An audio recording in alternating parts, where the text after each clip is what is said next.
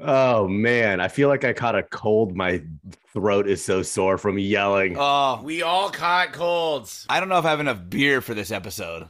That's my concern. I have too much beer for this episode. I'm not going to be able to get through a beer, but I have a special beer for this episode that I'm very excited about, actually. Oh, I think you're gonna love it. But I'm not. Yeah. This is the 73rd episode of the Belligerent Beavs podcast. Happy Thanksgiving, Beaver fam. What a Thanksgiving week it was. A few things happened. What? No, there's some basketball games. Yeah. Some turkey was had. Yeah. Some gravy was poured. Yeah. It's all gravy. And It's all gravy. Cranberry sauce. It's all cranberry it's sauce. all cranberries. You're a cranberry sauce. Cranberry.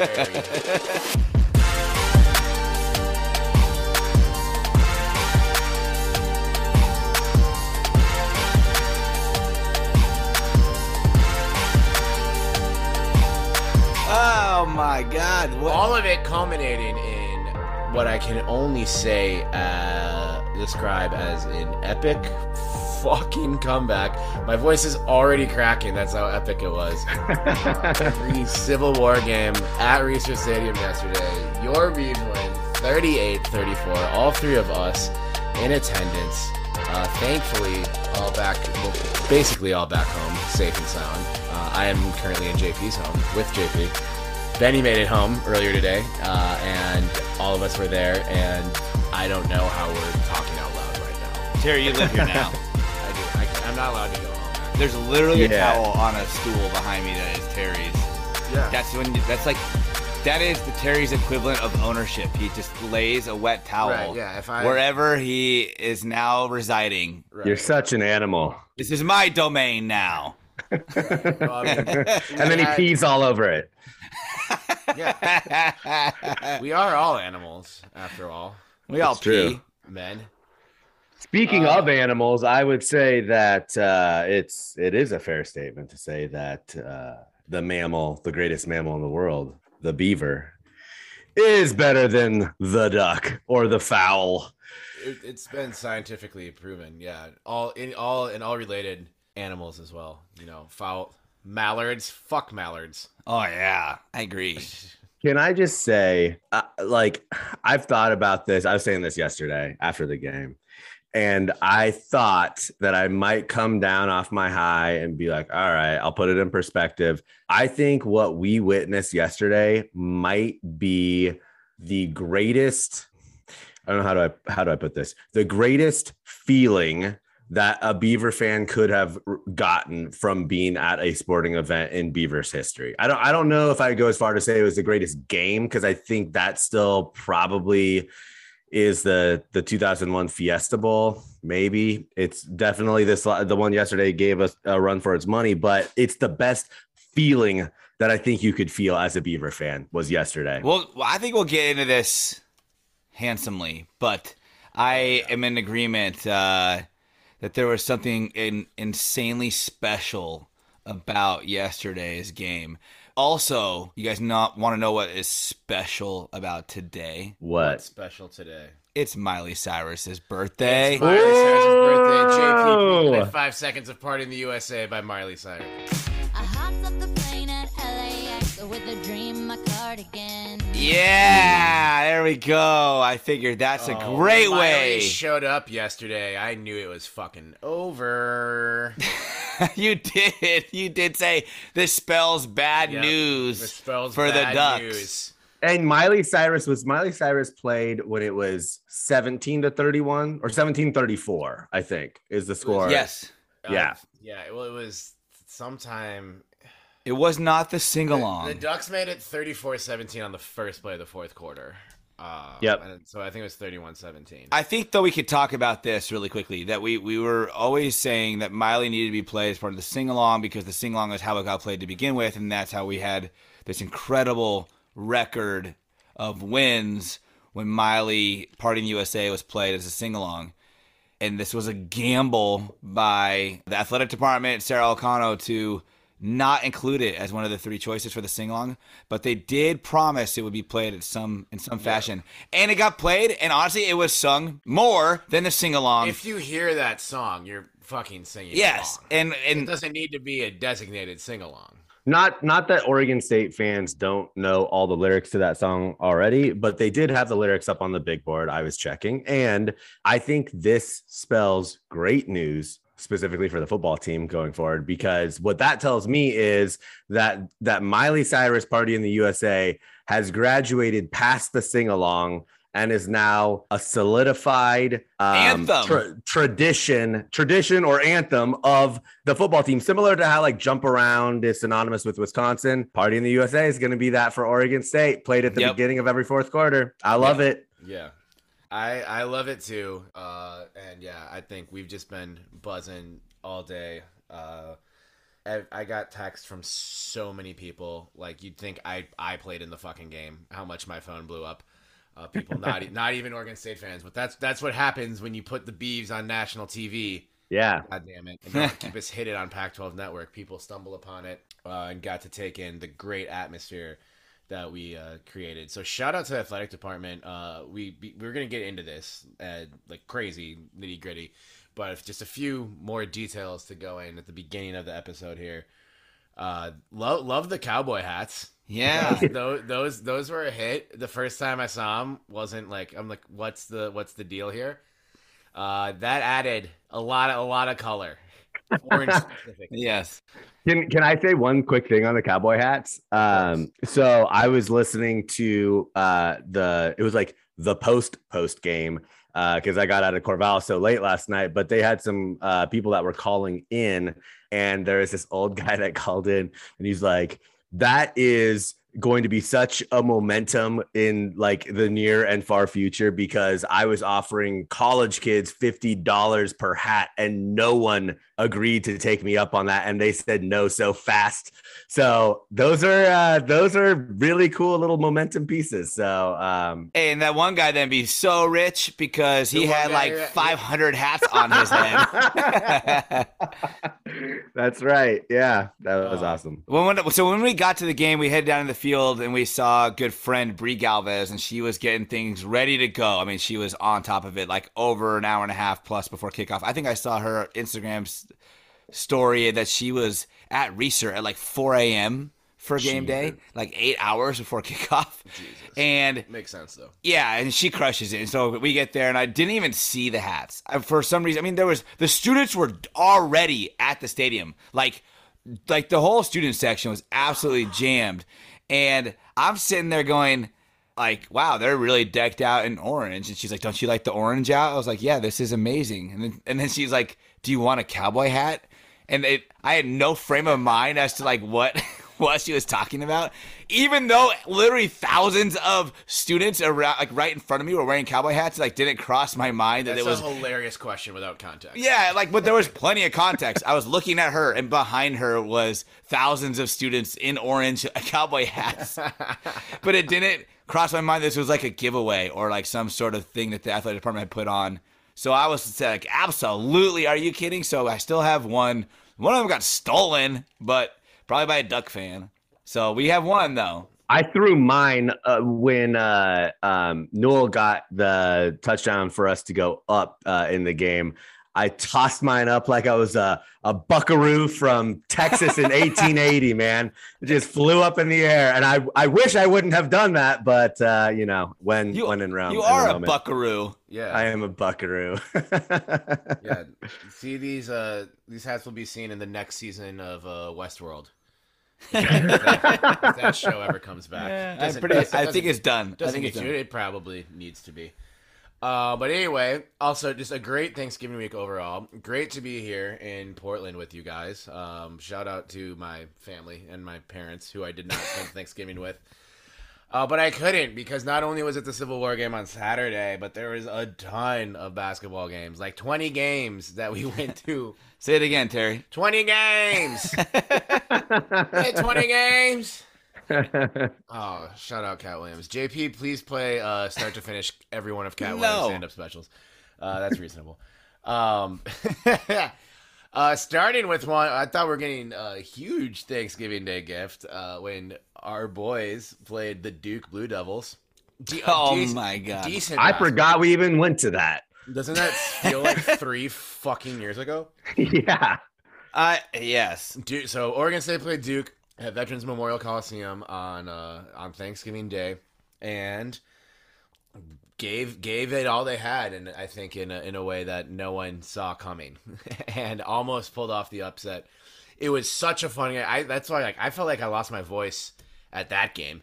Yep. And I was not expecting the men's basketball team to get that out of me in a game against Duke. And then that kind of led to a bit of a letdown against Florida, and then they'll play their final game of the PK 3085 tonight at the Childs Center against Portland State, a grudge match against the Vikings of Portland State. But man, it was great to be at a super fun men's basketball game again, and to see them play in a way that made you believe a little bit. Yeah. And Duke is, I wouldn't say the East Coast version of Oregon, but like they're one of the more disliked teams, I would say, on the East Coast. Abercrombie and Duke. Yeah, that's right. Yeah. No comment. Yeah. Whatever. So that was it was a good, keeping in the theme of Thanksgiving, good appetizer for the main feast. It was. And one thing that I thought was okay, like the game didn't go how we hoped. We didn't pull it off. We had 2 chances at the end of the game to hit the 3 to go to overtime. Mm-hmm. Neither of them were clean looks. They were tough shots. If they would have gone in, it would have been a miracle. It was a miracle, to be honest, that we were even in that position at that point in the game. But what I really loved about it, even though we all wanted to win, we predicted a win. We literally said, we're winning, we're beating Duke, like on the last episode. I just kind of believed it, but whatever. Yeah. But yeah, like but this team won because they played together. They didn't win the game, but they won in like this like bonding experience of playing as a team, and they shut Duke down defensively, right? Which was honestly what we based a lot of our kind of early upstart teams on. We built from defense, and like whenever we've had a run, especially even under Tinkle, he's kind of built from defense first, and this team showed that on Thanksgiving. I mean, they held Duke. They held Duke to 26% shooting from the field. Right. They were relentless on defense. You can tell that they love playing for each other and playing hard for each other, which not going to throw any shade, but that's a welcome sight after a tough season. I mean, there were Duke fans shaking and next to us in the stands. And they were worried. They had no idea. But also they had everything to lose. Right. And we had just everything to gain from this. So it was definitely a very fun experience to open up the PK Legacy tournament or whatever the hell it's called. Well, and in that game too, just one last thing on the defense, like they were switching from man to zone, and it looked like they were running almost different types of zone too, which goes to what you were saying about how the team just plays so well together. Like that requires a lot of communication and players really being in the here and now, and like there's no chance to sort of drift off and not be paying attention to exactly what you should be doing at that moment. And so that's tough to do, especially with such a young team. And that's, I think, where they kept the game so close. Yeah. I mean, they didn't bring that kind of same defensive energy to open up against Florida. No. And that set them back. That made it tough all game, but they didn't give up. Yeah. They didn't give up. And that's really where the difference of this year and last year is that this team fought even though they were down fairly big after probably a very emotionally draining game against Duke, where you thought maybe there was that chance to have a signature win as a program that's the youngest in college basketball, or like third youngest in college basketball. And you could have had that under your belt this early, and that would have been, amazing. And I think that takes a lot out of you as a player and probably a coach, that you were this close. And they came out that sluggish against Florida and just couldn't recover, but they never gave up. And they fought back into that game too. Right. Yeah. And there's a lot of, good flashes of brilliance and things to hold your hat onto. But really, for me, it was just that was the most fun I've had watching this team play since March of 2021. So that's nice. We all are really bullish and think we have one in Jordan Pope. Yeah, which is great. And yeah, they're the team. It's we've talked with a good friend of the pod, Marla Stewart, mom of beloved Coach Bubba. who has said, it's definitely a different vibe and a different feeling around the guys this year. Hey, we also got to see the Peyton years, and they echo the same sentiment. I was leading to that too. We got to hang out with the Peyton years, pre-gamed a little bit at Dr. Jack's. Very, very fun Thanksgiving morning with those guys. So shout out to Sam and Andy. Listen to the Peyton years if you're not a subscriber yet. They do a better job than anyone breaking down the men's basketball team. And then, of course, we also got to see one of the best women's players in the country on Friday night as well. Benny, thank you for driving us from the Moda Center to the Child Center. In like a hurricane, by the way. Like a typhoon. It was pretty wet. So we could see Talia von Oelhoffen go head-to-head with Iowa's Caitlin Clark, which ultimately went to the Hawkeye 73-59 final. But Oregon State was right in it, and till like mid fourth quarter, and we don't want to be. I know this fan base has a tough time with moral victories and don't want to be accepting mediocrity, whatever. But this was definitely a good showing from Ruick's team. It's a young team. It was baptism by fire for a lot of his players, and you're playing literally the player who's going to be the number one pick in the WNBA draft, and all of them, Talia specifically, weren't scared, and they played a hell of a game. Newcomer Shalexis Aaron had an awesome game as well, so that was great to see. And also, Child Center, first time for me, great venue. They did sell beer. That was a big question. Oh, interesting. Terry stomached one barely. I did. Yeah. Yes, it was tough. I was already everything was already catching up to me by Friday night. And there's a track around the upper seating area at the Child Center, and JP kept challenging me to a race. He didn't take the challenge. It's 400 meters around, and that was literally the last activity on the planet I wanted to partake in. I saw Terry at the game, the Florida game, which was right before I took him to the Child Center, and that does look like it would have been the last thing you would have wanted to do is to race. I mean, the USA-England game was earlier that day. My body's like, what the hell, dude? All day. It was tough. But yeah, so PK 3085. Though we might get a couple of wins here tonight. We are recording before the men play Portland State and before the women play Duke, and some familiar faces in that program. But there's a chance that we emerge from the PK85 with a couple of victories. But yeah, I was happy that it coincided with Thanksgiving, spending Thanksgiving with my friends, the Beaver fam. Woo! And getting to go to some basketball games and also that incredible football game. What football game? There's a football game. Yesterday, Saturday. I guess we'll talk about that. That we'll get to. But it's time for the Reagan Beers segment. Yes. I'm opening mine. I started opening it, but it was too loud. So that's all right. I'm gonna open mine right now too.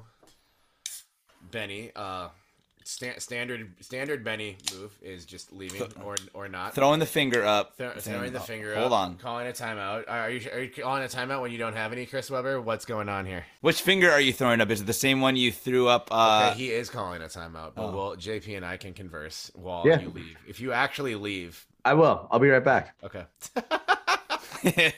I'm pretty excited about this one, but I'm not. Maybe you shouldn't do that in front of. No, I should. Benny, because I offered that he could have some. Well, no, not he. But now it's too late. He needs to know. He needs to learn the way I learned. Let the boy watch. Let the boy watch. We have Benny back. Benny, you're back. Hey, I am. It was a quick trip. Good. JP, you're very excited about the beer that you have in front of you and also in front of me. It's bright. Holy shit. It's really bright. I haven't even checked it in yet. I know nothing about this beer, but I picked it. This is a live tasting. Because it's a double IPA with orange. Ooh. Called Orange Crush. Woo-hoo! That could be the name of our defense. Live tasting. Oh, he's drinking it, people. He's drinking it. It's better than Electric Lights. Oh, it is. Oh. Why would you give away my beer like that? I didn't give it away. That was my last one I had. Damn it. Now I gave it away. Yeah. They're not even similar beers, though. I don't even know why you'd compare Well, them. I'd give it a higher rating. Okay. I saw a red Gatorade at the game. I think you may have bought that for your son, JP. And I did. Yeah, I was tempted to try it to see what Electric Lights taste like. Speaking of, are you ready to rate this beer? oh yeah, You have to check in right now. 4.5. 4.5. Ooh, Yeah. Damn. Well, on a weekend like this with lots of games and lots of yelling, a lot of energy, it's important to hydrate and replenish your fluids and electrolytes. So JP has been kind enough to get me a beer, the beer that he drank last week, Electric Lights from Great Notion and Trailblazing. Shout out both of those places. And yeah, it's the sport seltzer style beer from Great Notion that looks like a red Gatorade, smells like a red Gatorade, and yeah, it's red as hell. So I'm going to be trying this for the first time right now too. Can't wait. Yeah, that's Gatorade. This is what if I'd known it was this is what I've been drinking all weekend. I told you guys. I should have gone to Great Notion when I arrived. I and bought told you 100 guys. of these. It is amazing. It is like it tricks your brain into thinking that you're fueling your Hydrating? body nicely. No, yeah. I could, yeah, I'm ready to go up against the Oregon defense right now. Not that they showed they could tackle anybody, so that doesn't say much. But yeah, no, this is great. My tongue is going to be just beet red by the end of this, Probably. but that's all right. Yeah, It's okay. So yeah, shout out Electric Lights. This is fantastic, and a beer I wish I'd known. Something that could have been brought to my attention yesterday. But it was brought to my attention last week, and I'm just now drinking it for the first time. So thank you, JP. Yeah, you're welcome. You're right, though. I think with the amount of success that our running backs had, I mean, our offensive line was really good. So they probably could put Terry Horseman in a halfback dive and have you score a touchdown, but only with Electric Lights. Yeah, I'm thankful for the running backs we have in our running back room. That does not include me.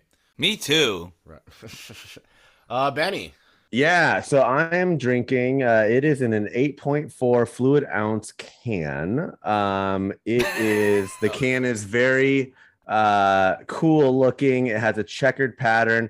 It is a Red Bull, and I am drinking it because I drove about 69,000 miles in the last 5 days. Nice. And Must have been a nice drive. It was such a nice drive. I was screaming so loud yesterday that I had to stop because like the part of my head where it meets my neck just started throbbing in pain because I was screaming so loud. It made me scared for a second, but Wow.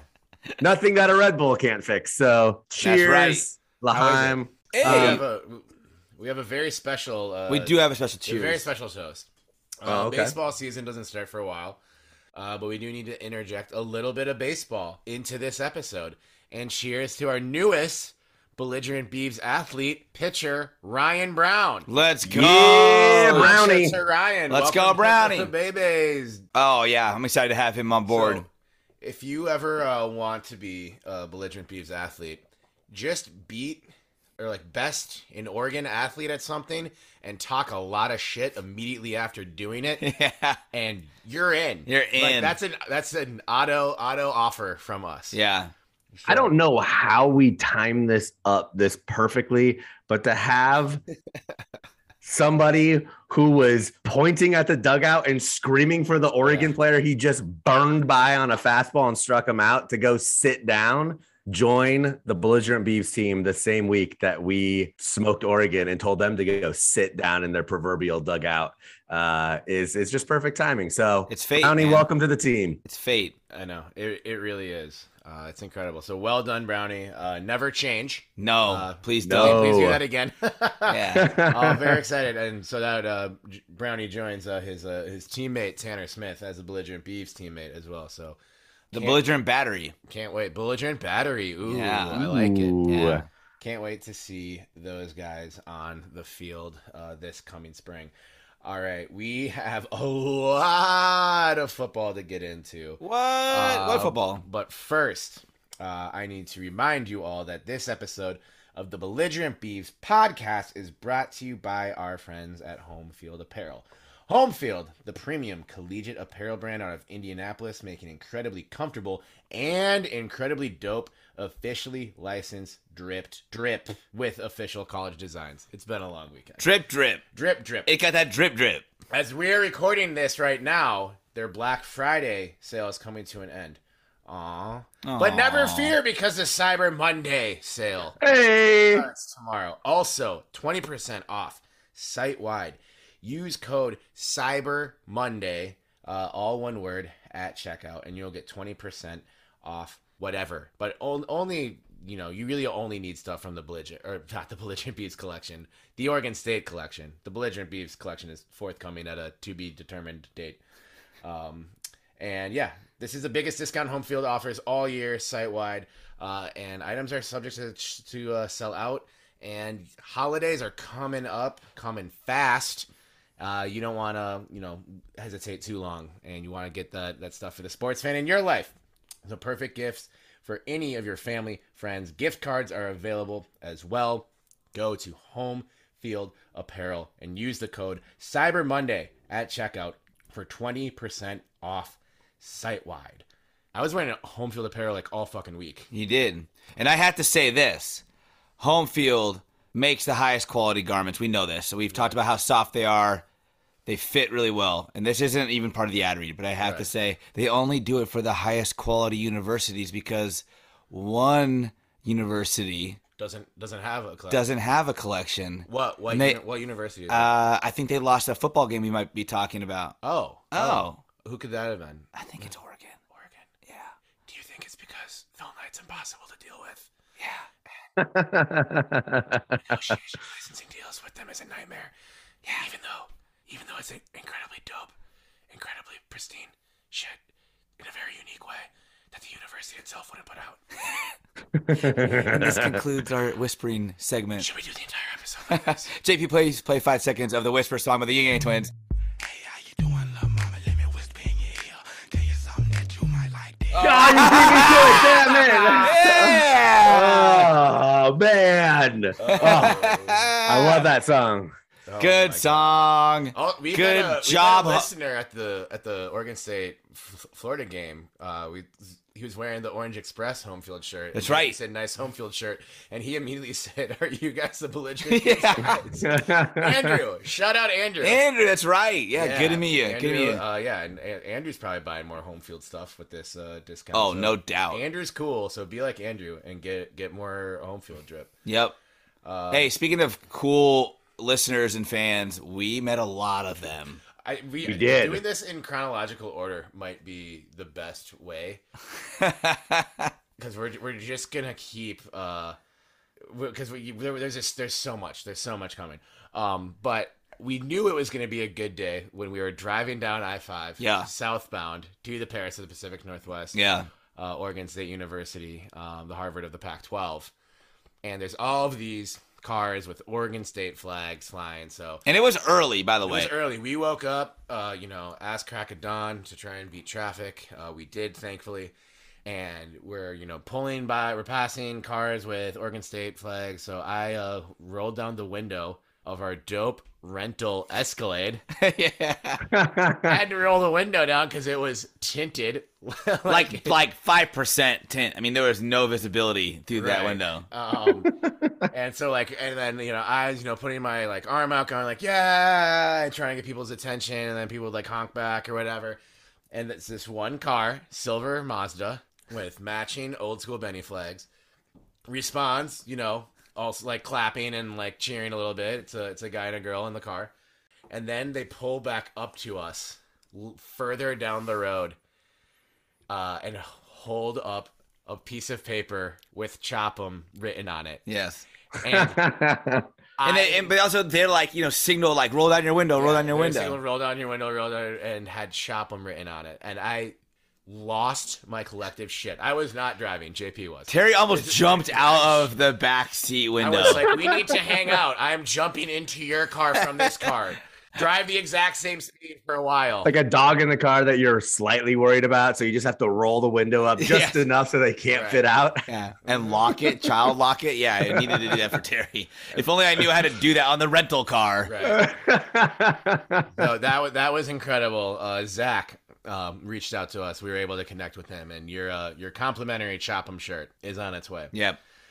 So that signaled good things for us through the rest of I felt so good after that. I felt like there was magic in there. The vibes were great all damn day. It really felt like, it's easy to say this after the game and people are like, oh yeah, I'm sure you felt that way, but it really felt like there is something in the air and that it was going to be a great day. I think that probably coincided with the flip. And what I mean by the flip is Oregon opened up this last week as favorites, but that flipped on game day, the morning of game day, where Oregon State became favorites. And I think that there's something in the ethosphere where those two moments coincided. People started having faith in Oregon State at that moment. JP, please play 5 seconds of Game Over by Lil Flip.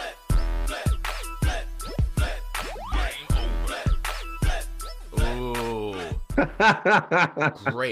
Great call. Yeah, I had to. And to get into this, the full analysis, I want to read something that a listener sent us this morning that they wrote before the game started, but were too nervous to send to us in fear of jinxing the result. And we all believe in jinxes. Right. So I don't blame We're knocking on wood right now. But this came in this morning, and it's very, I thought it was very well written, very awesome, and very seasonal and timely. So this is from Kyle Malloy at Kyle Malloy 2 on Twitter, and it's called "'Twas Right Before Kickoff." 'Twas right before kickoff, when all through the state, not a person was certain just what was the fate of the football rivalry, as intense as before, even though both universities said it's no civil war. Well, Reeser was rockin' and shouting so loud, while rhythmic tail slapping pervaded the crowd. Well, with Bray on the sideline, Smith thinking perhaps he'd made the right hire to spring this great trap. When out on the field there arose such a clatter, Bo Nix was moving about with nothing the matter. By this late development, his mobility could smash the hopes of Beaver Nation, and the party would crash. The expectations of this uncivil game hung on the balance of Beavers that had been lame. When what to our wondering eyes should inform Jack Hammer Coletto and more day-to-days in orange uniform. As if you'd known all along, it happened so quick, an OSU prof proposed a new outcome mathematic. So certain was the calculus that Beaver Nation exclaimed, and we hooped and hollered and knew them by name. Now Jaden, now Austin, now Fenwick and Griffin, on Gould, on Bloomfield, successful rehab like McCartan and Tristan. The pigskin off Hayes' foot, he sailed that ball. Now dash away, dash away, dash away all. As projectiles impact when reaching their target, Bomb Squad toppled Ducks that were paid NIL above market. So to the line of scrimmage went the Beavers and the Ducks. They sold out. The sold-out crowd yelled, "Go get those fucks." And then it was third down. I heard the chainsaw. On this first series, it's what I'd foresaw. Nix with a long drop and was turning around. Through the line emerged Omar and tossed him to the ground. He was dressed orange from his head to his foot, while the Reichner beamed proudly as the turf Nix was put. Reeser erupted when he was put on his back, and it was like orange sunshine right after that sack. Game on, we would struggle. Those guys would score, but our heroes persisted for the seniors once more. Gulbranson was on target as arrows from a bow. This was written before the game, reminder. And Harrison made a routine catch on a perfect hitch and go. Benny revealed a golden grill rather than standard beaver teeth. Bernice made her return while puddles lie crumpled beneath. Coach M's O-line dominated belly to belly. Sharp Rawls and Simon sliced by Forsyth's minions of green jelly. Lindgren mixed up the game, didn't outthink himself. It was unpredictable, my mother couldn't have done better herself. Kyrie was bone-crushing, no leading with his head. Oladapo's smile brought joy, but for Phil Knight owned Ducky's dread. The game was in hand. Ducks started playing the jerk. Their culture valued money and stars, didn't champion hard work. And the top went onto the field, went all the fans to celebrate the seniors and shake all their hands. Bandwagon green, TV announcers asked for the theme. Kipper replied, the star of the team is the team. Heard Mike Parker exclaim at the beautiful sight, happy Civil War to you all. Beavs won in a fair fight. Happy Thanksgiving and Merry Christmas, everyone. From Kyle Malloy.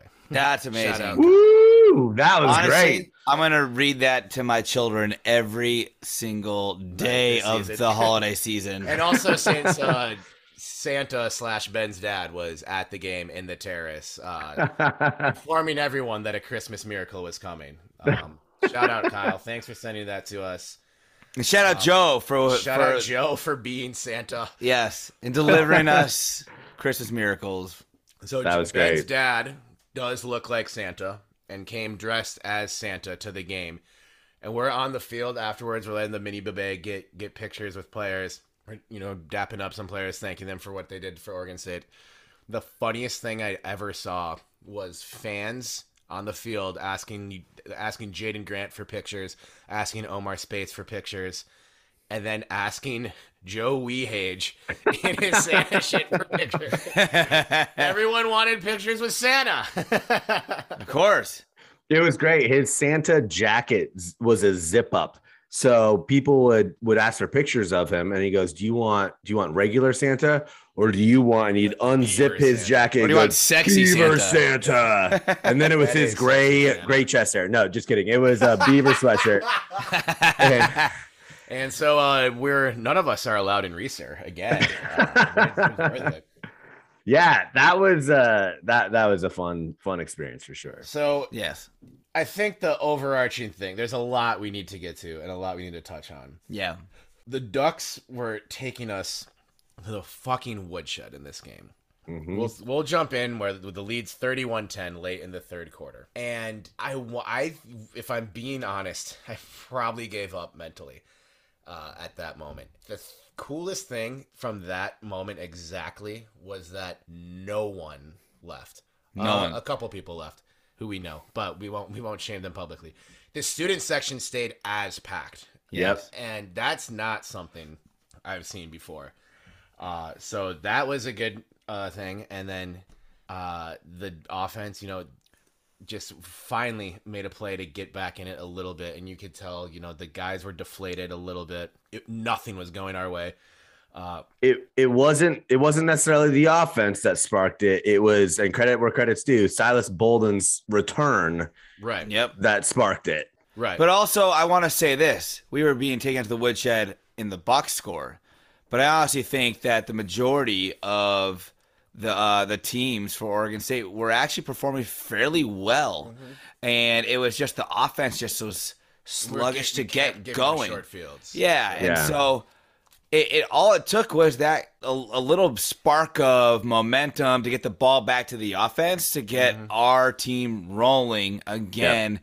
And it wasn't like we had one. What I love is, I think we proved that this wasn't just like a superior team beating an inferior team, and then we luckily came back. And then we had the ball bounce our way, one time that ended the game for us. I mean, that's what Stanford kind of felt like. The Stanford game, it was like we had that one bounce go our way, and we won. We were lucky to get out of there with the win. This game felt different because they knew their backs were against the wall, and they're like, how do we fix this? Right. Mm-hmm. How do we still win this game? And it's special teams, the defense, of course, kept it up, and then the offense, unsung heroes of the offense, came around and made big plays, and they all believed that they could deliver that win. Right. Mm-hmm. Go ahead, Benny.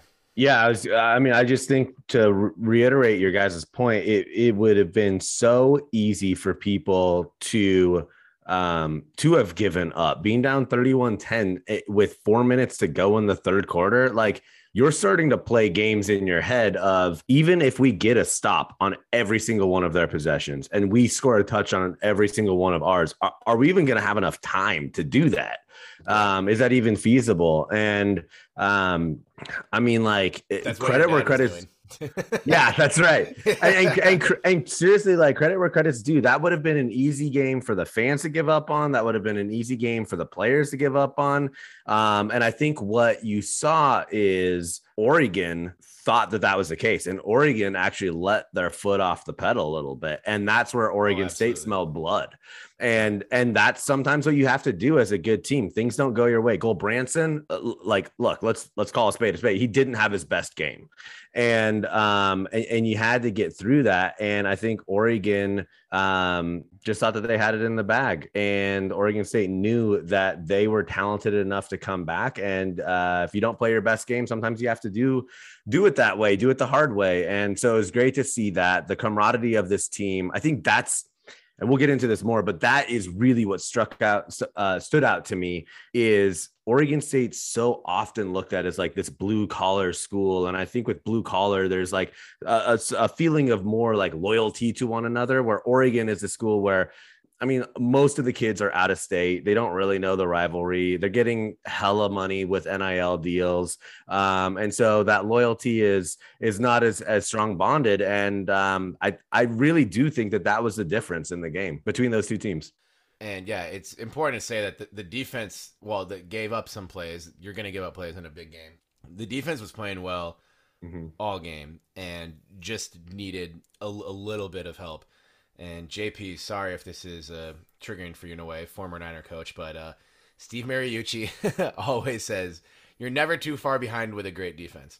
And I feel like that is a sentiment that's usually reserved for offense. If you have an offense like the greatest show on turf and you can score 1 million points at any charge. But our defense really flipped the script. And like you said, Benny, we needed one big return, then a big follow that, which was followed by a big play from Damian.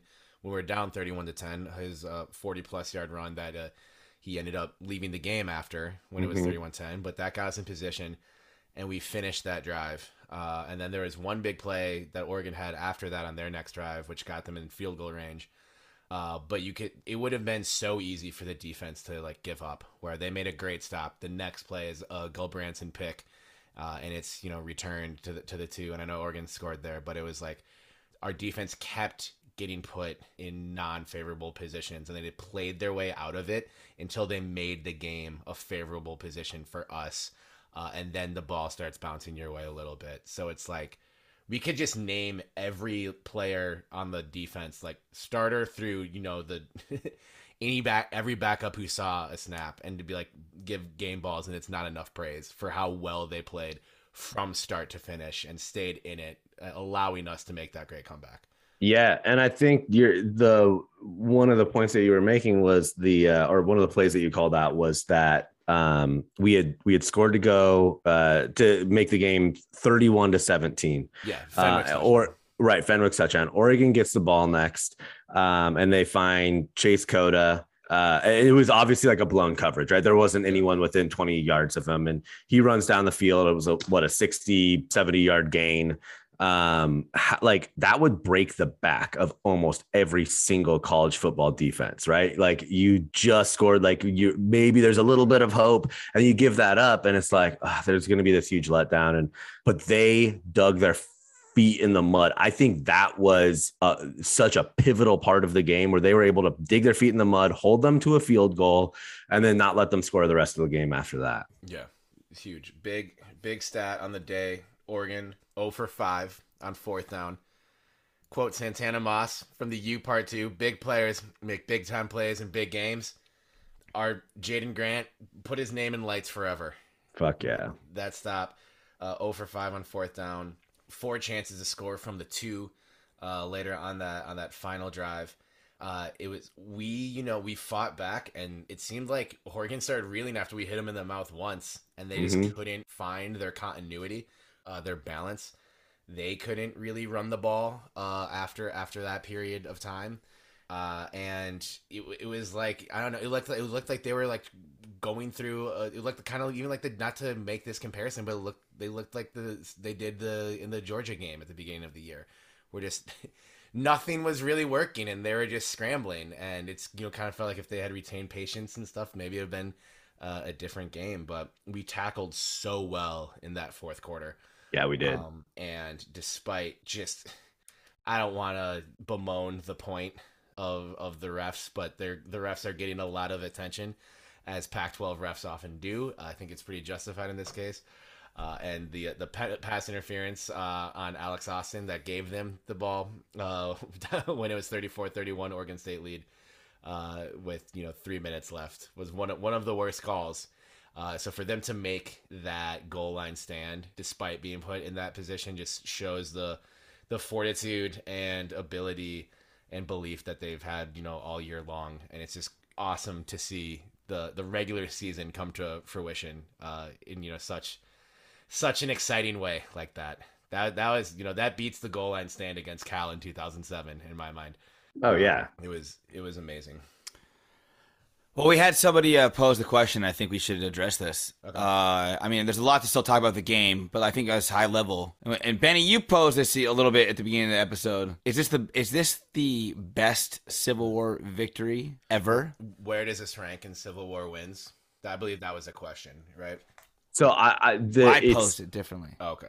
It's to me, yes. And I think it's for a couple different reasons. The only comparable game to me would have been the 98 Civil War triple overtime where Simonton ran it in to win the game. And it was bedlam. You're the only one who can speak to this too, because JP was in the Bay Area. I was in Minneapolis. We weren't necessarily thinking about Oregon State, but I would have thought 2000 would have even beaten that sent the Beavs to the Fiesta Bowl, because Oregon was we ruined any Rose Bowl hopes for the Ducks that year too.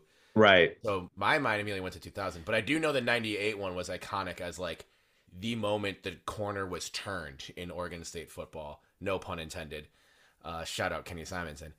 But yeah, like I kind of want to hear you sort of dissect those two past Civil Wars a little bit. Yeah, I think the 98 Civil War was just so close the whole game. And there were a couple times where each team thought that they had really won the game.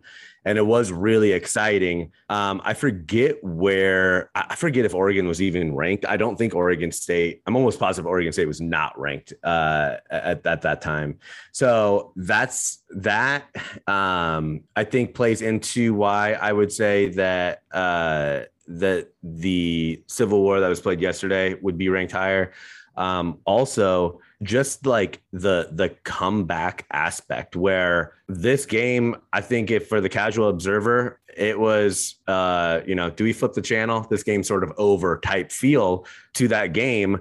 And it's where that home team starts coming back and that belief starts getting reinstated. And then that belief becomes like a realization of, oh, this is really happening. And there's just this like buildup of the crowd that culminates in an ultimate win. But the stakes are also really high. I think the Oregon State will eventually go to the Sun Bowl. And I think that was sort of solidified a couple weeks ago. But JP, you had mentioned this last week, or it was before the Arizona State game. Every win matters. And when you're rebuilding a program, the difference between an 8-4 or a 8-5 if you lose your bowl game and a 10-3 season is huge. It gets you more recruits. It gets you more publicity. It gets you on more of a primetime spot, potentially for a bowl game. And that is sort of the final key point of this. 98 was special because it was, the corner was turned from such an abysmal 27 straight losing seasons, right? Like that was the beginning of it. But then it went from Riley to Erickson, and Erickson really was the one who went from having a mediocre team to like a great team. So I do see a little bit of a difference between that and what we're going to see, I believe, with Jonathan Smith, which is Jonathan Smith, who is a previous player of this program, has instilled previous players into the coaching staff of this program, is turning the corner in a very like grassroots sort of way. And I think that's so unique compared to what we see in college football right now with, the transfer portal being different, right? And NIL, which I think we all agree are really good things. It does just change the landscape of college football. So to see a program that is building itself internally and through a grassroots movement is great. And this was such a huge piece. This was such a huge block in the rebuilding of the program. And you could feel that. And I think the game almost was an allegory to like the bigger picture of what we're witnessing right now. So that's why I think this game was so big. And also like Oregon wasn't the Nike University or the University of Phil Knight that we saw before. Yeah. And it's just different. I was waiting on that because while neither of us were as emotionally invested as a fan of Oregon State and any of those prior, really corner turning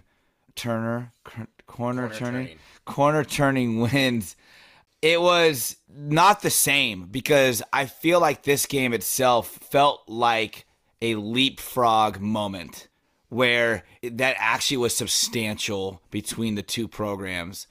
I know Oregon will have all the resources they could ever imagine, that Oregon State could ever fathom to retain where they stand currently and try to grow to something bigger as a program.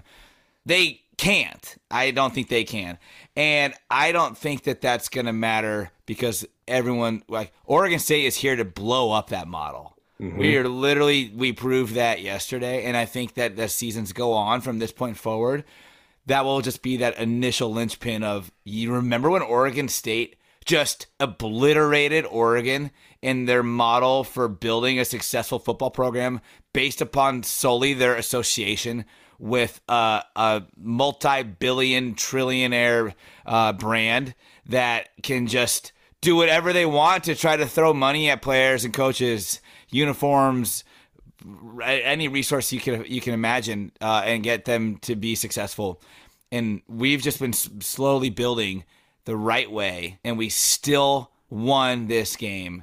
And I think we were the better program all season. And I think this game really left nothing to doubt for me because there wasn't like Bo Nix. Yeah, he was banged up. Who's not banged up? But he played. Right. He said, "I'm good to go." It's week 13. Yeah, if you're gonna go out there and say I'm good to go, you better say like I gave him my all. That's all I could do. There's no excuse. And I didn't say he was making excuses, and I don't think he would.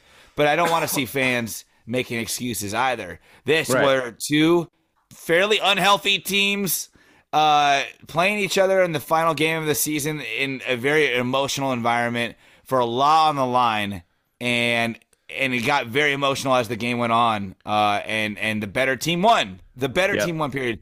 One thing I want to point out is you talked about this as like every win matters. When you're building a program, every win matters. It matters because you get better bowl slotting. It matters because your athletic department starts to earmark more money for your assistant coaches like Bray, and Lindgren, who could start to get some looks this offseason. There's a lot of coaching vacancies happening at this moment. There's lots of coaches who've already slotted into new spots as well. But that's all important. But you have to also remember recruiting is huge. Mm-hmm. On paper, 9's better than 8. Of course. When you beat your rival, that's better than everything. Right. And then we also happen to have our most prized recruit in the building for this game to experience this environment in a 2/3 finished stadium and to watch this team's resiliency, to watch the coaches outsmart these multi-millionaire coaches brought to Eugene. And just it goes to show, like, it solidifies to them, I picked the right spot. I'm in the right place. And that is huge, huge for this trajectory of our program. Right. I'm in total agreement answering the question for a lot of reasons. Number one, I think this ranks as my favorite Civil War win ever because of recency bias and also because of not. It did happen yesterday. My voice has not fully come back. We're all doing great impressions of people who actually have functioning vocal cords, and we'll probably be paid at our job all week. But you think of like big games, big time great games, and it needs criteria. Like if that exact same game happened yesterday, and like we were like 5-6 and needed to get to a bowl game, and we still did it and messed up shit for Oregon. It'd still be a great game, one that we'd remember, but I don't think you'd have the sort of all-time lingo hovering around it. So you have two teams that do hate each other, two teams that are ranked, one with 8 wins, one with 9 wins, and pretty big bowl implications on the line on national TV. We've been begging for that arena all year, for multiple years, and we've had Jonathan Smith put a lot of flags in the ground along the way from late November 2017 to here. So it's not terribly surprising that this big flag was just put in the ground with the punctuation that it was put in the ground with yesterday. But I think when you look at the history of Oregon State, and then when we're looking back on the whole tenure of Jonathan Smith's time as head coach, hopefully it's a very, very, very long time, this will be sort of like the first sort of big chapter. And did you see how happy he was? He doesn't let that emotion go that much. That little jump skip once the Gatorade cooler like kind of got to him, he was smiling ear to ear. You can see how happy he is for his players. And also in a way, Sam Vecini's article in The Athletic that came out this week before the game does a great job of just summing up everything from then till now, from when he was hired to now, and just like how he knew this could happen in 2019, not in 2019 itself, but he knew we were headed here, and we just needed to stay along that road, and it was going to be rocky, and there's going to be moments along that path that aren't great, and there's going to be frustration, but if you just stick with it, that's why. Last year, even though there's been calls for multiple moves like this, Tibesar is the only assistant who's been removed by Smith, and it's either been promotions within, guys have stayed. That's why I really hope we are able to increase the pool for assistants. I have it on my notes here. You build a statue right now for offensive line coach Jim McKelchek. Yes, the job that dude has done. Holy shit. Think back to some of the games we had to watch, and no offense to anyone on those teams. No one was set up for success, but it was just seeing a road grading offensive line that's like, all right, doesn't matter who's back there. Like, we're getting this first down. We're taking the game to you. He's helped make us RBU. Yeah, absolutely. Yeah. For sure. Yeah. I do think this ranks as number 1 of all Civil War wins. And if we go to the Sun Bowl, fine. I don't give a shit other than, I think it's slightly more money if you go to the Alamo Bowl or the Holiday Bowl.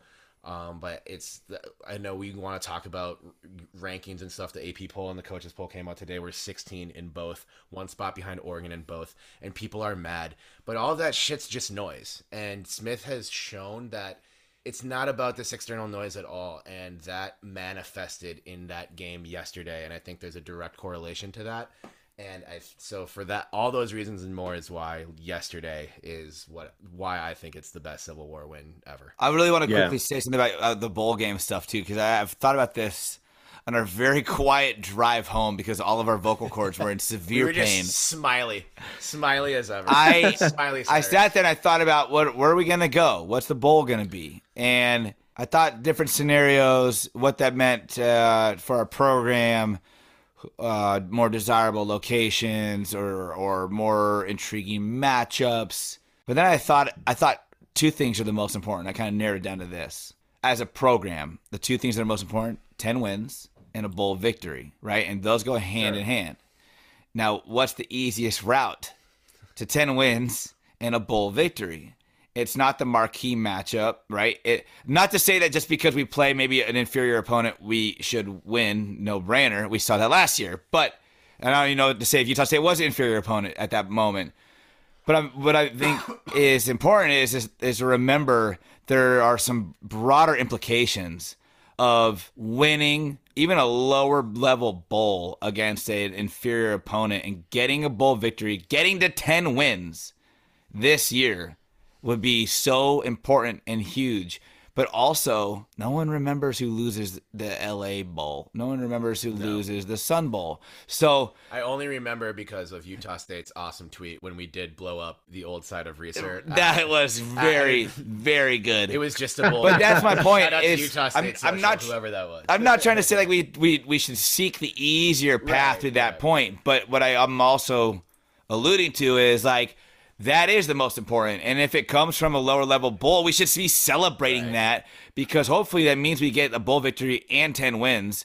And our only gamble is we lose a bowl that no one remembers. Right. And it's okay, because we still had a very successful conference season. This is the spoonful of sugar helping the medicine go down for Beaver fans who will spend time online being mad online about us getting sent to the Sun Bowl. Exactly. Yep. It's not even a bad bowl. So No, it's definitely not. Yeah, just get ready, Oregon State fans. Don't spend energy on it. It's too out of our control to even worry about. So it's a win-win situation. It really is. Like it really is. And what keeps sticking out to me, especially since we've been talking on air right now, is that it is like it's the old adage of the tortoise and the hare, right? Like Oregon's the hare. And let's be honest, like that's who we measure ourselves up against, for better or worse. That's who we measure ourselves up against. And Oregon's the hare. They're always looking for the next grab. They're always distracted by the shiny uniforms or the expensive locker room or the NIL deals or whatever it might be. They want to be new, and just the people who you attract, not only to your program as players, but as fans, have absolutely zero loyalty when it comes down to it. And not to call this person out because they are a friend of mine, but I had a friend who has been a Duck fan since they were a kid. And he texted me yesterday. He goes, I'm done with the Oregon Ducks. I think I'm going to be a Boise State fan. Right? That's the type of fans you get.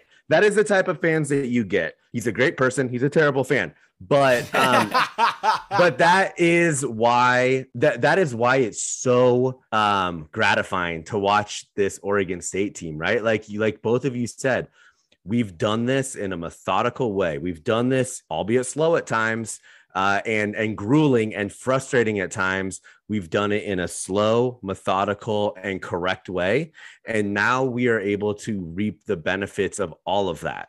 And that is such, to me, more of a gratifying thing than if you're trying to buy yourself wins, which it feels like Oregon does.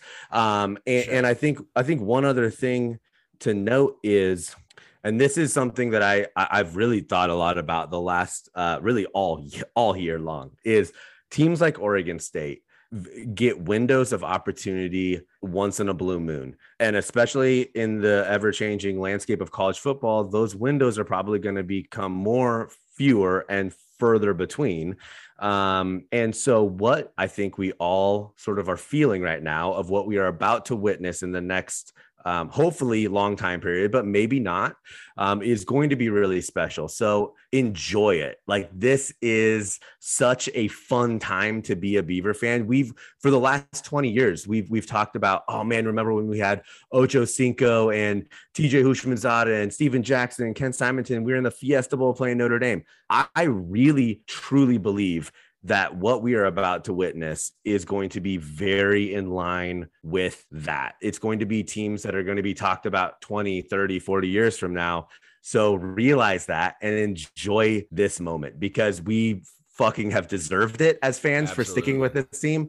And it's going to be a really, really fun ride. Hey, did you say something about hair? About hair? The tortoise and the hare. Okay. The tortoise and the hare, yeah. Can I just do this in reference of one of my favorite lyrics of all time? Of course. Yes. That this ain't my car, like that ain't your hair. JP, please play 5 seconds up. No pigeons by Sporty Thief. Yeah. My man's, yeah. But this ain't my car, like that ain't your hair. I was really wondering where you're going with that. We've been trying to work that into the show since the pigeon showed up against Arizona State. Also, I did say that a duck is just a yellow painted pigeon on the drive home. Yeah. Yeah, it is. Yeah. Yeah. It pigeons are gross. Yeah, so are ducks. For sure. But yeah, Ben, Shit you make everywhere. a lot of great points. And I think I made sure to take some time, self-care, treat yourself, especially during the holidays. Terry spent 45 minutes in my hot tub this afternoon. I did. Good for you. JP, please play 5 seconds of hot tub and I'm gonna Now that I'm really old, will somebody turn the taps off, please? But even before that, when we were still in Corvallis, I made sure to delight in all of the musings of Duck Twitter for a while. Just, it's like the opposite of doom scrolling.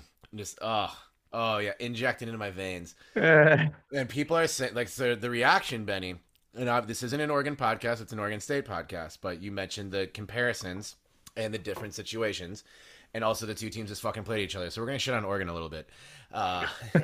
Yes. One, I forget who tweeted this, but an Oregon account talked about how, like, hitting the portal, recruit, adding money to, like, assistant pool, whatever, and a college football account that I'll try to find it here, but that I follow and respect said at some point Oregon Duck fans need to realize that Oregon coaching its own players matters. Like, you can't just throw in another 4-star, throw in another 5-star.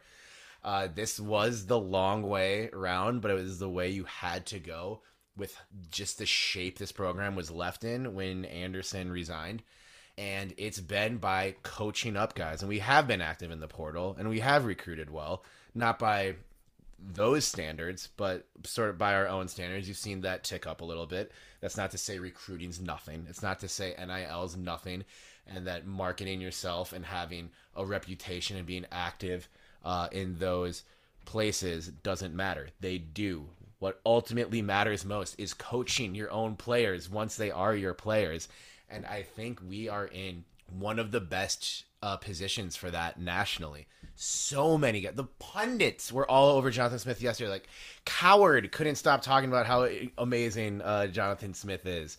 Matt Leinart was tweeting about Jonathan Smith. Coward also said that we were cooked. It was done. Yeah, he did. But that's what he's supposed to do. I'm not trying to like, oh, well, Colin Coward said we're good now, so it must be true. But that attention's fun.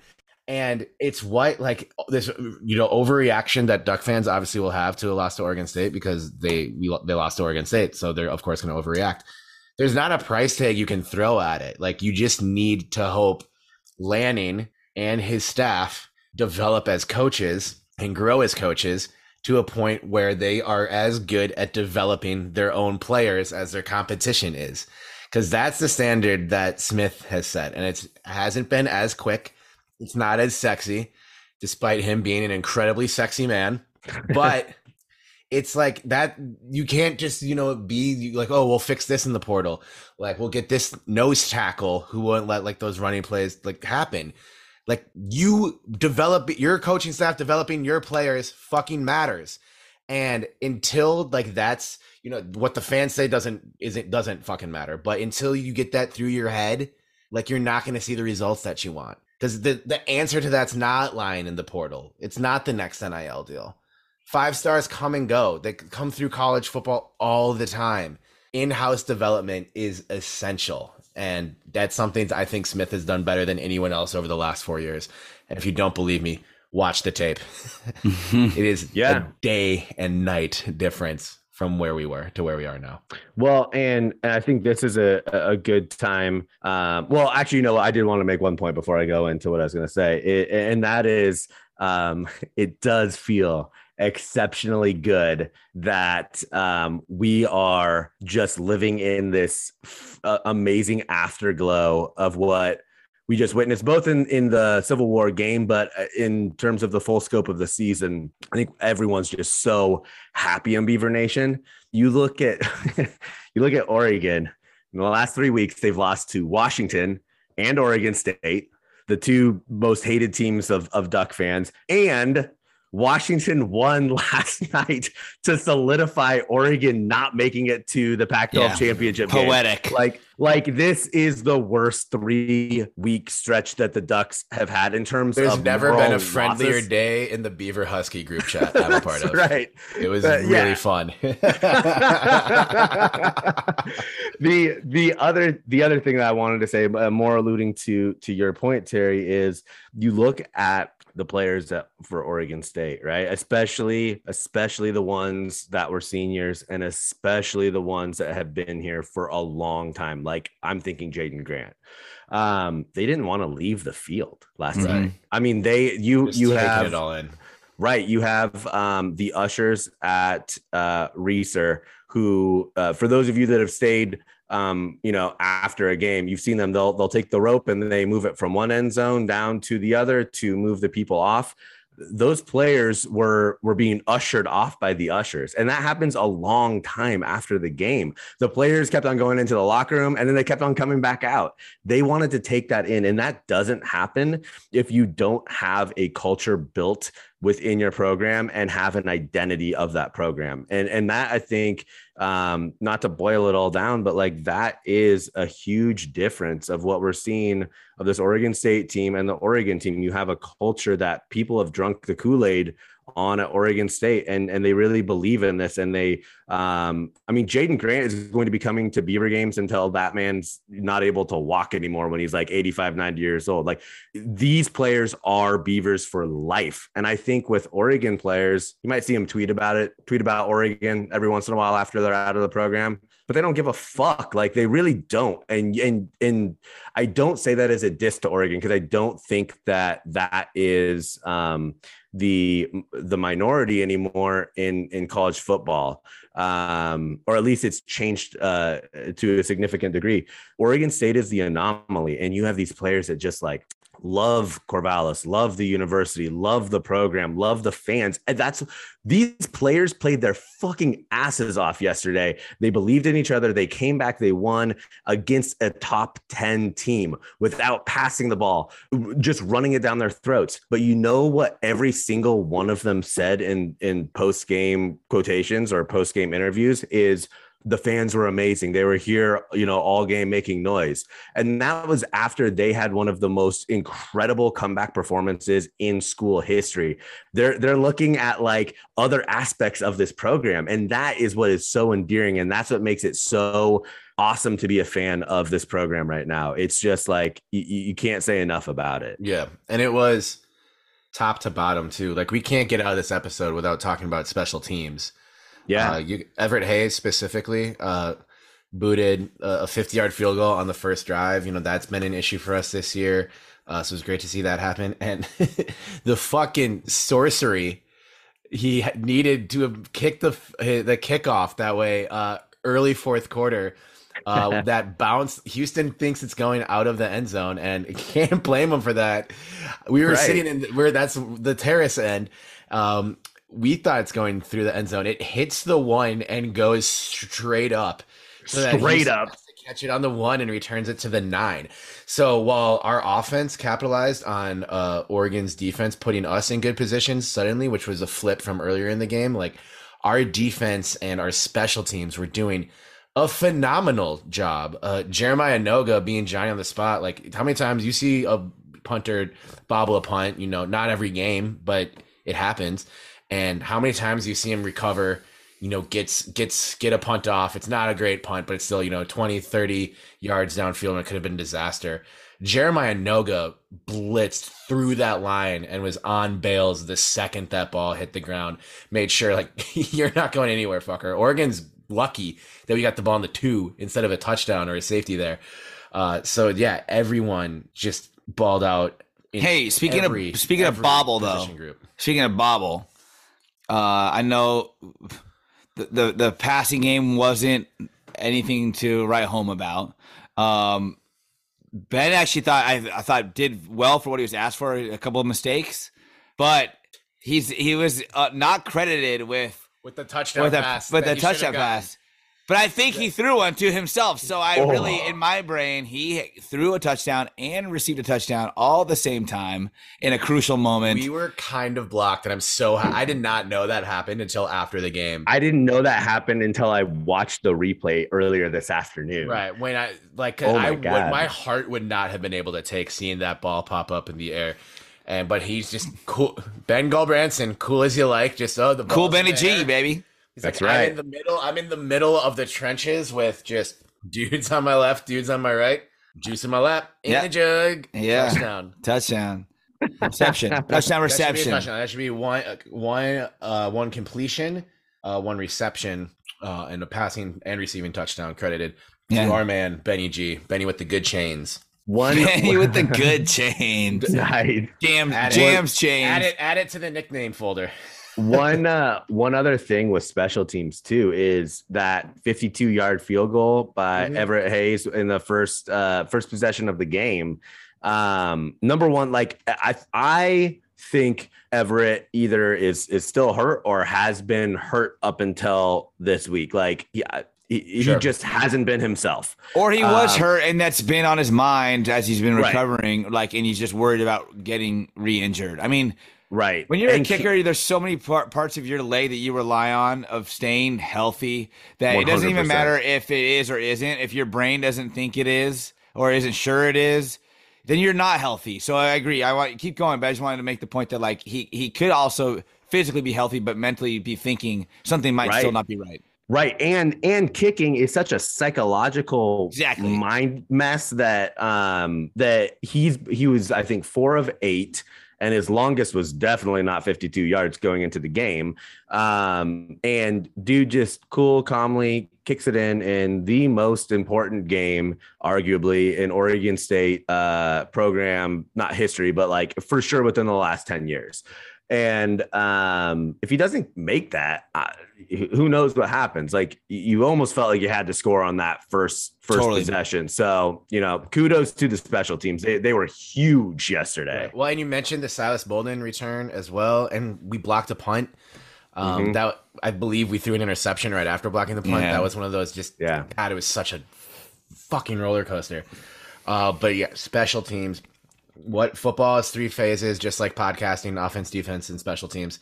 Those guys were heroic. Hey, can we shout out Damian Martinez again for the 100 yards? Yes, I was about to move to the running back room right now. Also heroic is the whole running game. Damian Martinez, a 6 consecutive 100-yard game, keeping him in further company with one Steven Jackson. He was pretty good. 6 consecutive. He needs 30 in the bowl game to hit 1K. There'll probably be a graphic JP makes of Damien holding up 1,000 fingers to commemorate. But it wasn't just one play, but we're down 31-10. We got to find a way into this. And Damien had, I think it was a 43-yard run, which was the run he ended up getting hurt on. But that sprung us in that drive, and Fenwick punched it in a few plays later. Then 31-17. It's late, but there's life, and Oregon comes back and makes it another 3-possession game with the field goal. But that play, I think, issued a lot of belief that's like, if we're going to win this game, we need just explosive runs.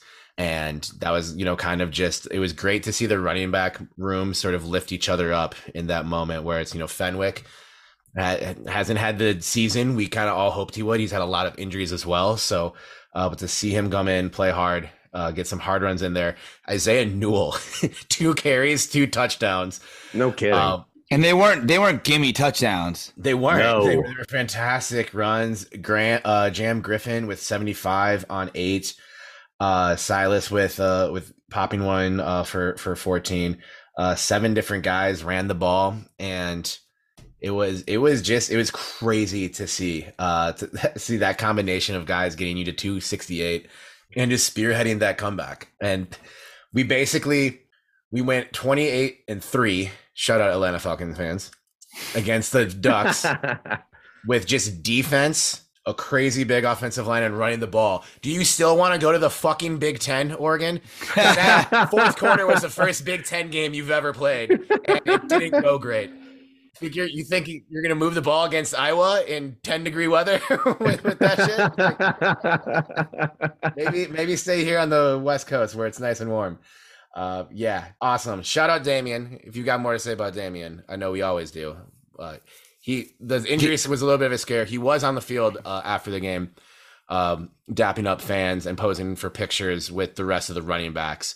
And he looked good. He was smiling, obviously, but I didn't detect any limps or anything like that. No, he said we've heard from him. He said he's good.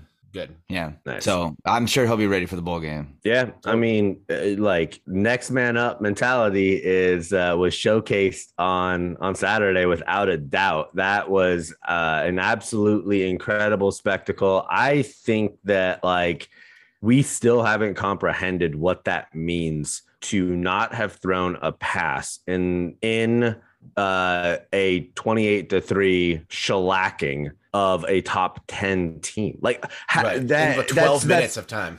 That's crazy. That's like you think, okay, you're down 3 scores with a quarter left to play. I have an idea. Let's just not pass the ball. Like no, that would not, that just doesn't work. That shouldn't work.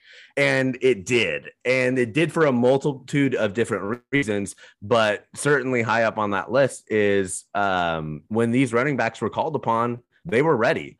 And Isaiah Newell, you know, like you said, the 2 touchdown runs that he had, the 2 carries of the game that he had, were not gimmies. And I think the last touchdown that he had to put us up was, you know, we talked about the game being an allegory to the season. That play was an allegory to the game where he got sort of stuck on the 2-yard line, and you had Oregon defensive players that were sort of scattered around where he was stuffed and just sort of standing there. And you had Oregon State players in the same boat. And then they all went into where Isaiah Newell was and pushed him over the goal line, where the Oregon players were just sort of still standing there. And it's like, that's what it's all about. That is how this game was won in one play right there.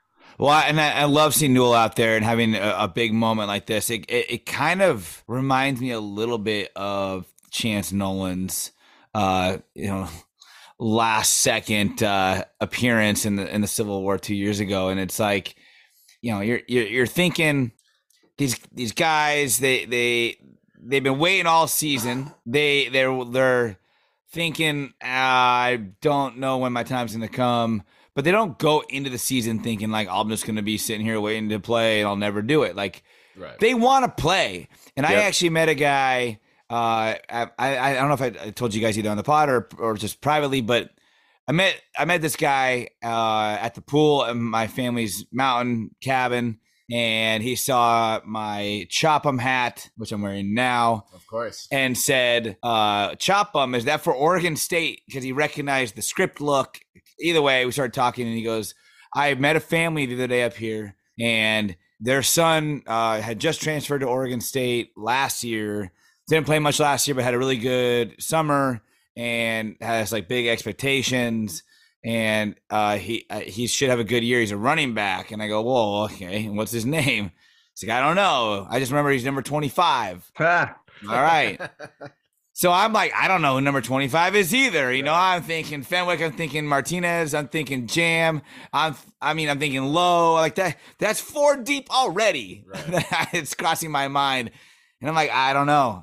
So I'm like, I got to go home and figure this out. And up there, there's no cell service. So you can't just like sit there like, whoa, let me look at my phone. You like go home, get on Wi-Fi, and that's how you find this stuff. And I found it. And like a couple of days later, I saw him again. I was like, Isaiah Newell, I've heard the name, but I don't know much about him. And he looked at me, he's like, his family and him think he's going to be a big part of this team.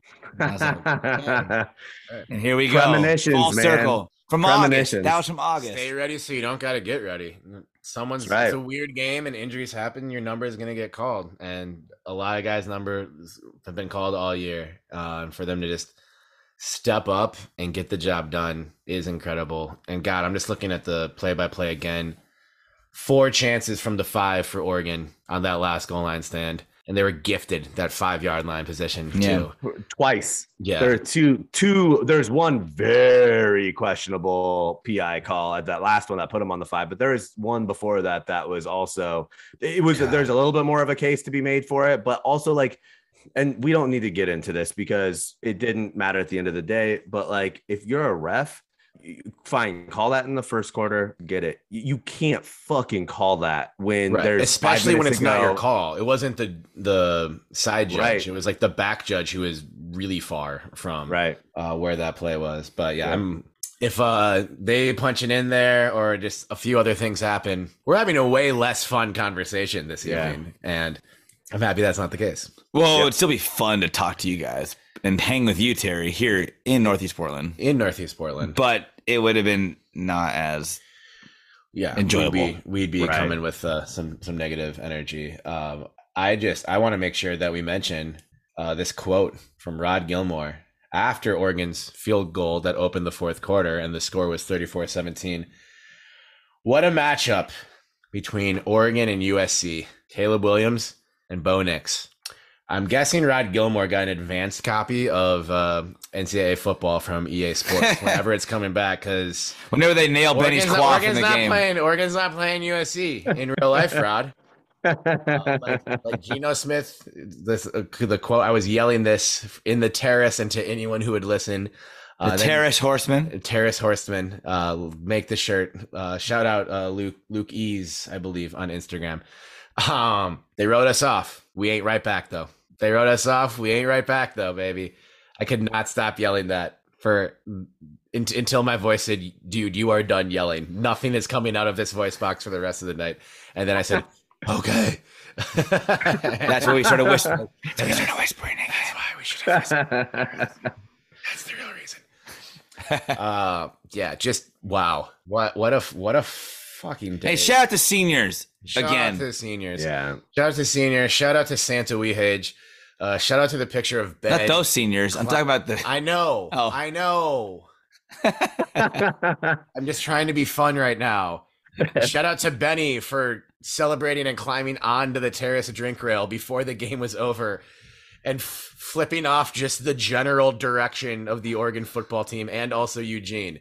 I checked. Her hand was pointed towards the south. You know how there are those signs where there's like arrows pointing like 10 miles until this city, 130,000 miles till this city. 47 miles to Hudson Stadium. It's just a middle finger. Fuck yourself. Yeah. We should put that on campus. Yeah. Put up. I want a statue of Jim McKilchuk. I want a statue of Benny in that pose as well. With just 47 miles right below his hand. Right.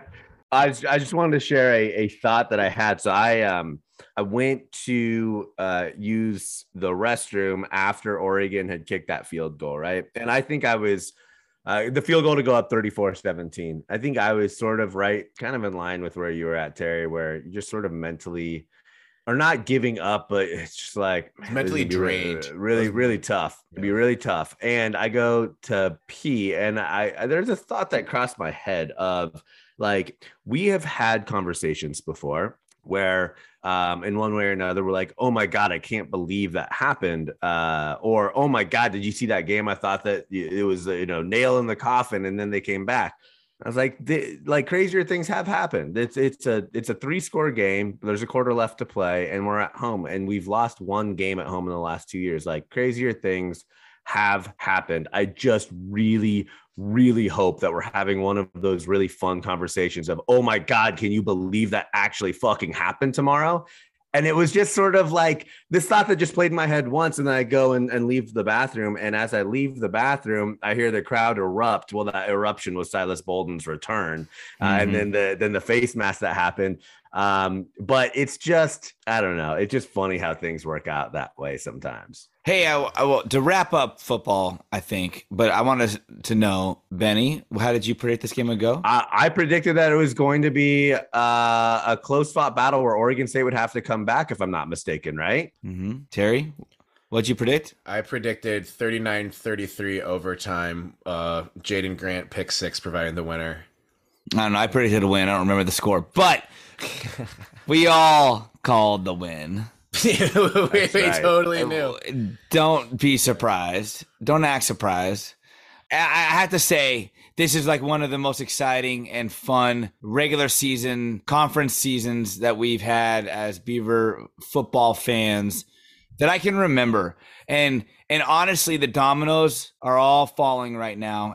All the dust is settling, and we look and we see who we lost to. And I think that that's a feather in our cap as well. And I don't want to again say well, yeah, it was a loss, but we lost to USC, number 4 in the losses happen, guys. Exactly. And they're bound to happen. But we lost to, of course, CFP stuff's not out yet, but we've got the AP poll, etc., coaches poll, USA Today poll. USC is going to potentially make the college football playoff at this point. They should. Caleb Williams might end up being your Heisman winner. And he had his worst game against our defense. Impossible after in our 2/3 of a stadium where it was louder than anyone could prepare for. And then, of course, UW, number 8 right now. Who knows where they'll stand around there, give or take. And then Utah.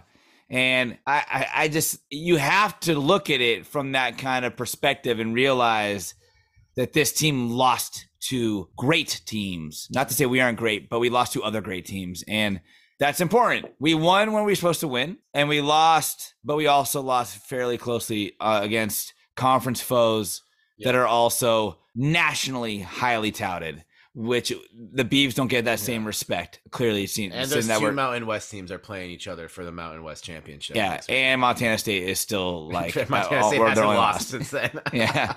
Well, and I think you bring up a really good point, and that is, and look, the counter to what I'm about to say is the Stanford game we could have easily lost, but we found a way to win. But we threw 4 interceptions and had 0 turnovers that the defense had against USC, and they still had to score a last second touchdown with less than 2 minutes left. The Washington game, man, I was there. That game could have easily been 21-0. If either of those games go in our favor, which they both very easily could have, we're having a very different conversation. If both of those games would have gone in our favor, we're having a very different conversation right now. So and that's not to say that can't happen. That's what I'm saying. Yeah. That's what I'm saying is we are, yes, we're 9-3. And yes, we have made a huge step from last year. And last year we made a huge step from the year before. But this team was good enough to be a college football playoff team. Not saying that they deserve to be, but they had the talent and the coaching where we were within a shot to be a college football playoff team. I don't think that's crazy to say. And I think we'll be even higher than 16 in the college football playoff rankings that come out, because they've kind of been a little bit more respectful of us than either the AP or the coaches poll. Well, they look better, more head to head. And if you're 15 after 12 games, that means you're there's a big gap between 4 and 15, but you're not, in a different universe. You're still playing the same game in the same stadium, in the same league, and you're close. So yeah, I think that will be reflected in those rankings that come out later this week.